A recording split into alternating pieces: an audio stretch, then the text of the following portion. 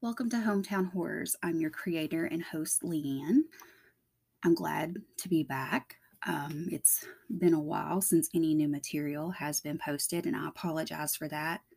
I have chronic illnesses, and I've had some bad flare ups, and I've had to have a couple of surgeries, which kind of didn't do a lot for my mental and emotional health. In addition to everything that's going on in the world, I kind of got in a slump. So I really appreciate everyone that has continued to listen to the episodes that were already recorded, and reading the blog posts that were already posted, the followers on social media. I really appreciate all of you. I think I'm in a good place again. This is my favorite time of the year. That's helped kind of raise my mood, um, and help with my concentration and things like that. So I've got tons of research and tons of cases lined up that I'm wanting to look into, and I'm glad to be back. If you all have anything you want me to record or look into, if you have a missing person case, um, serial killer case, I try to cover it all. I've covered some mishandled cases. If you know of some cases out there that you don't think have been handled correctly, I can look into that. Anything, please just ask. You can contact me on social media. On Instagram, I'm Hometown Horrors. On Twitter, I'm Hometown Horrors TN. You can email me at hometownhorrorstn@gmail with any questions, any cases you want me to look into, anything like that. I would be glad to help out. Um, all the show notes, all the links and references and things like that for this episode will be linked in the show notes. It will take you back to the blog. All that's, like I said, in the show notes. And if you would like to contribute to the podcast and help out with expenses or anything, you can do that through Patreon. There is a donate button on the show notes. There's a Venmo that there'll be a link in the show notes for that also. Or if you would just kind of go in and rate it. I think you can do that on Apple Podcast and Google. I'm not sure about the others, but I know you can rate and review on those. Spotify, you can do that. That would be greatly appreciated. If you would share with others, that would also be greatly appreciated. So I think that's everything. Today we are going to cover a unsolved case from the 90s that took place in Knoxville. So let's get started. This is the unsolved missing persons case of Blair Adams. This case is currently part of the Cold Case Investigation Unit, and it's still an active case. So if anyone has any information, please contact the Knox County Cold Case Investigation Unit at 865-215-2243 or coldcases@knoxsheriff.org, and all that information will be in the show notes also. Blair Adams, who was 31 and from Surrey, British Columbia, Canada, on July 7th, 1996, Blair withdrew most of his money from his bank account, emptied his safe deposit box of all the cash, jewelry, gold, and platinum that he had. He then boarded a ferry and tried to enter the United States from Victoria, British Columbia to Seattle. Blair was flagged by immigration as a possible drug carrier because he was alone and he was carrying so much money and gold and platinum and jewelry and things like that. It was suspicious. After running a background check and finding convictions for drug and assault charges, he was denied entry. On July 9th, 1996, Blair was discovered by Canadian patrol agents trying to cross the border on foot at the Pacific Highway border crossing. Officials noticed he had scratches on his hands and legs. Blair also matched a description of a man implicated in a car theft. The vehicle had been discovered abandoned near the Pacific Highway border crossing. Blair denied any involvement,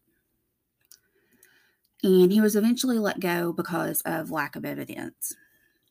On July 10th, 1996, Blair rented a Nissan Altima at the Vancouver International Airport and eventually managed to enter the United States by car.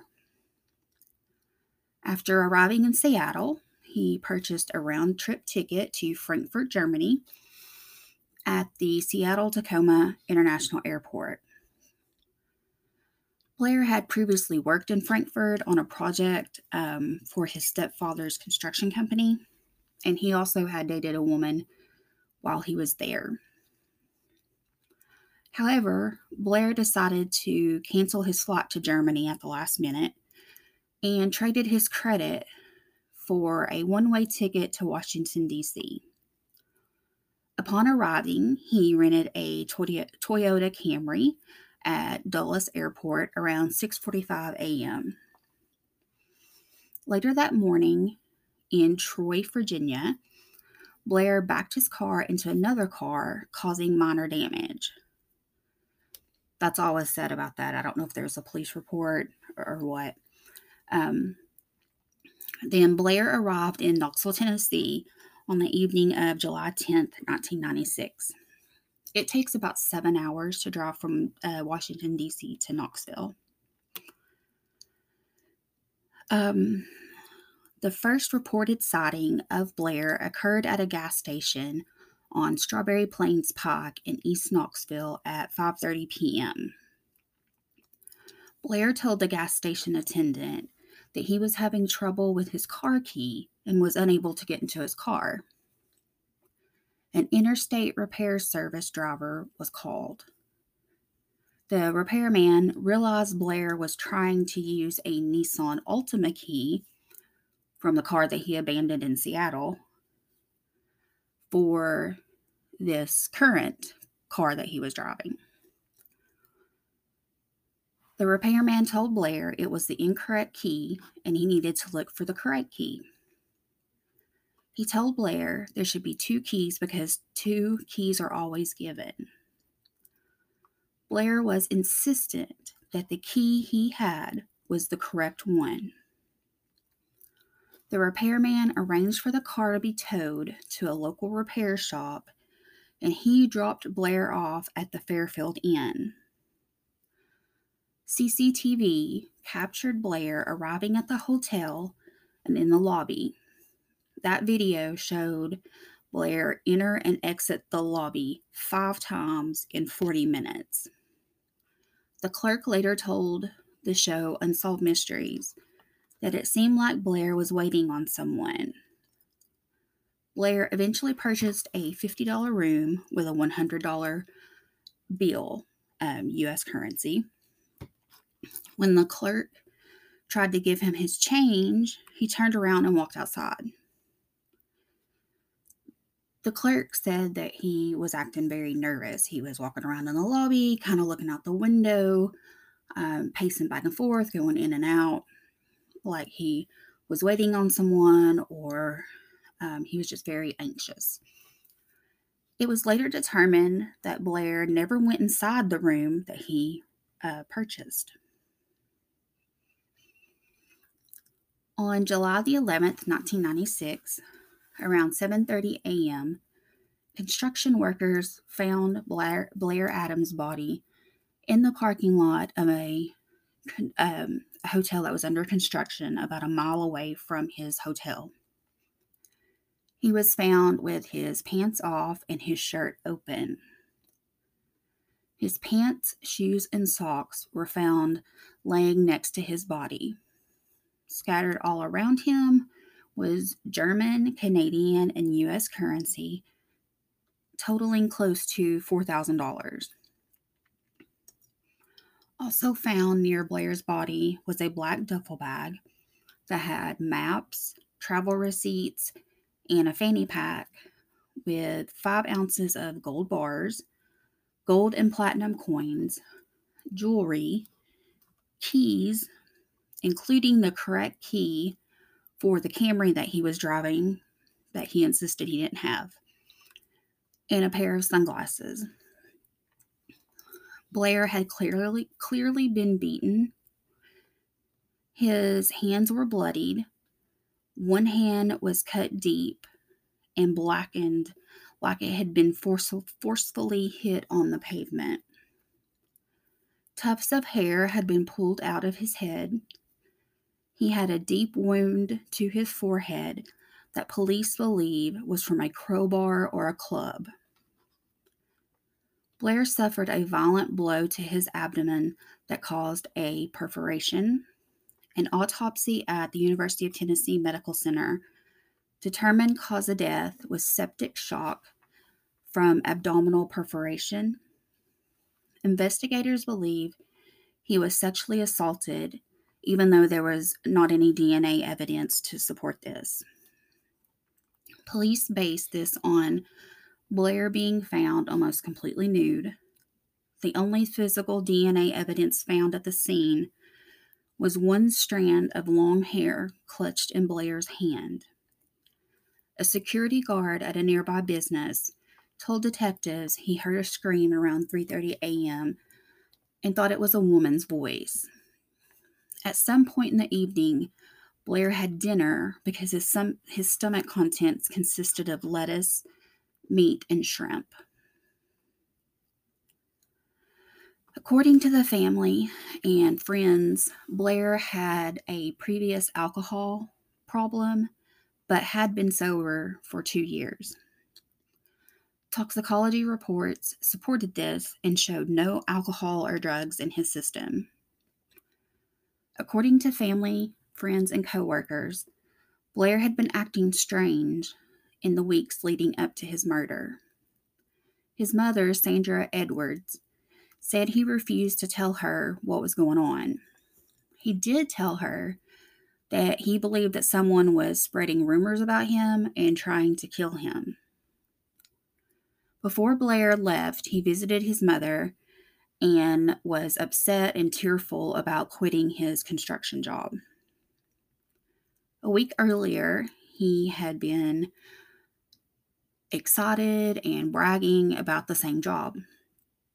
He was very anxious and didn't want to stay at his apartment. His mother also mentioned that Blair was at one time romantically involved with a male roommate. In an interview with the Knoxville News Sentinel, Sandra Edwards said that Blair had come to the South for the 1996 Summer Olympics. She never told this to the police, but talked about it in the interview. The games began 19 days after Blair's body was discovered. So it seems kind of odd that he would, you can stop in Knoxville on the way to Atlanta, or you can bypass it altogether. But 19 days before, it seems odd. Sandra never said how she knew this was his plan. She said going to the Olympics was, quote, the whole point of the trip. Sandra also did not explain why she never mentioned this to the police. She only mentioned this to the interview, or mentioned this in the interview. The reporter tried to do a follow-up call with her, and when they called her house, her husband answered the phone. He became angry and said, quote, chances of solving this case were remote as hell, and we are not going to open that can of worms again, end quote. That seems odd. Blair told a friend he had to cross the border because someone wanted him dead. Blair had dated a woman the year before in Germany, and she described him as a gentleman. However, a man he worked with described him as abrasive and confrontational. It seemed like everybody had a different opinion of him. Maybe he acted different for everyone. Investigators have a theory that the killing was sexually motivated. Across the road from the construction site where Blair was found is a truck stop that was known to be a hotbed for sex workers. Investigators think he may have picked someone up at the truck stop and maybe having sex. After having sex in a vehicle, there was a struggle, and the killer might have hit Blair, thrown him onto the road, and struck him while driving away.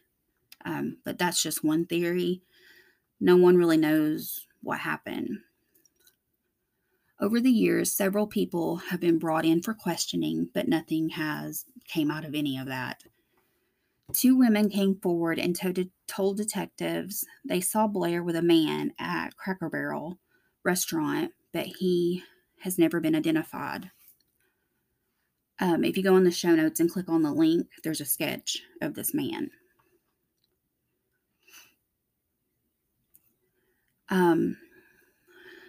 Here are my theories, kind of. I think Blair may have met someone, had a sexual encounter with them that ended very badly, or he may have gotten into an argument with someone.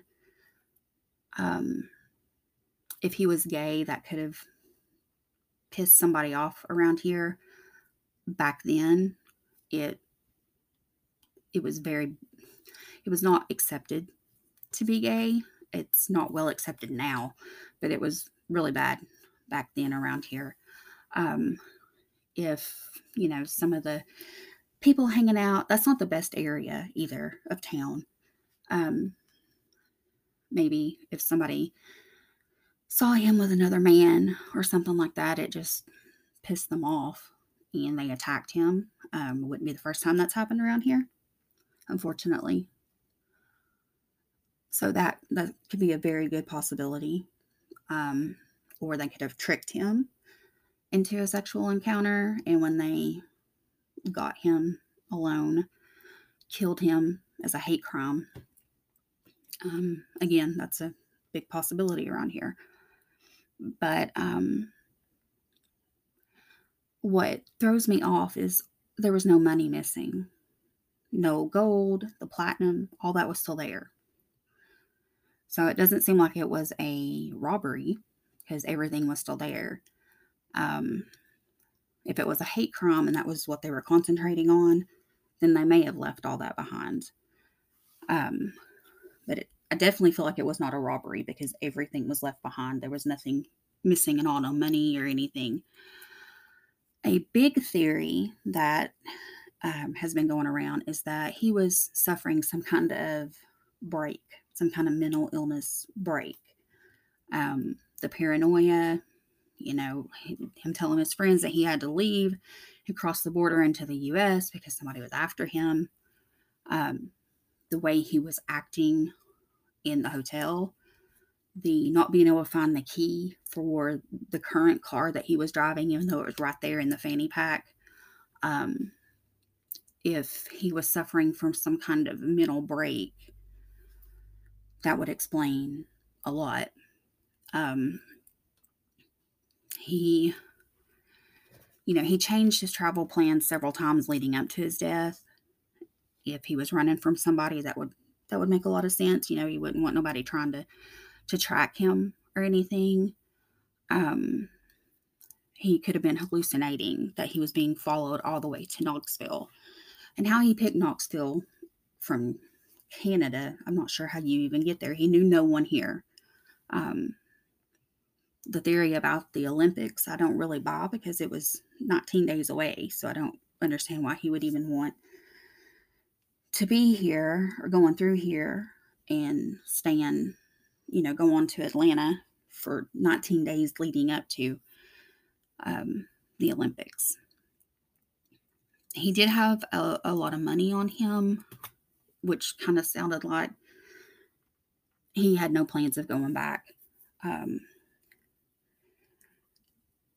if he had a mental break, I'm not real sure how he got to being murdered by someone, unless it was the person that was, there was somebody after him. The mental break part, I'm not sure, unless he was paranoid and started yelling at somebody and fighting with someone that he thought was following him, and they defended themselves, or they were pissed off and they hit him and perforated his stomach. I'm not sure. There's another theory that he was a drug courier. Um, he did have a lot of money on him, different forms of money.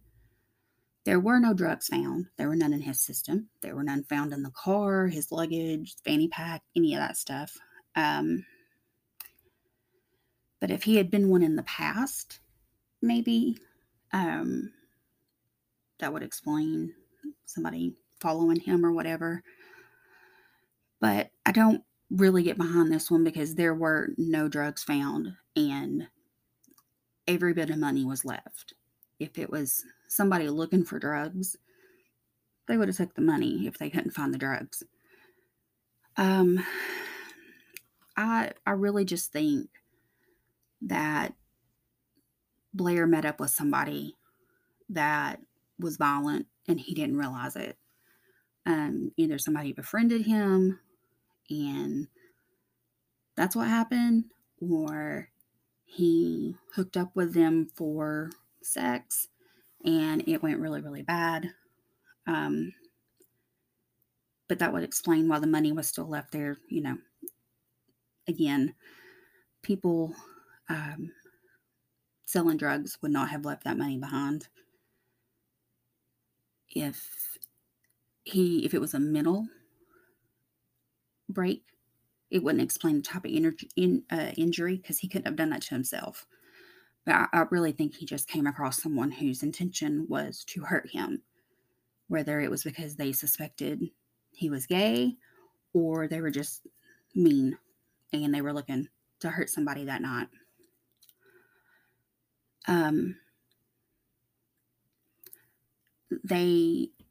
I don't know if they've tried to test that strand of hair for DNA again recently. I can't find any updates. I checked it about a week ago and it didn't say anything about they had rerun the DNA. I don't know if there's enough to run it because it just said a strand of hair. But it is part of the cold case unit, and I really wish they could maybe have somebody with new eyes come in and look at it and solve this, because this has been open for, well, since 1996. And I also couldn't find anything about like if his mom is still alive or anything like that. But I feel bad because I feel like something happened to him. And it shouldn't have. He just come across somebody that wasn't nice and meant him harm. And he died a terrible death in a town that I don't even know how he would have found. Knoxville, a little town when you're from Canada.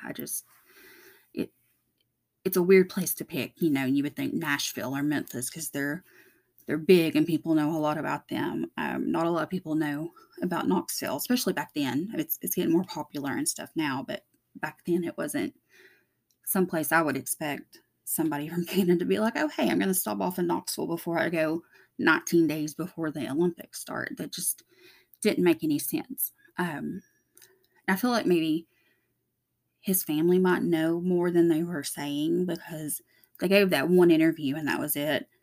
And the stepdad said what he said when they called and didn't want to talk about it anymore. So there's a lot of little strange things going on with this. I just really wish somebody would figure out what happened to him so he could rest peacefully. So all my sources are linked in the show notes. The information to the Knoxville Cold Case Squad is in there. If anybody has any information, you can contact them. And I think that's it for today. I will have a new blog and a new podcast episode for you all next week. And I'm really glad to be back. And I hope you listen. And I hope you all have a wonderful and safe day. Stay safe, and I'll talk to you soon.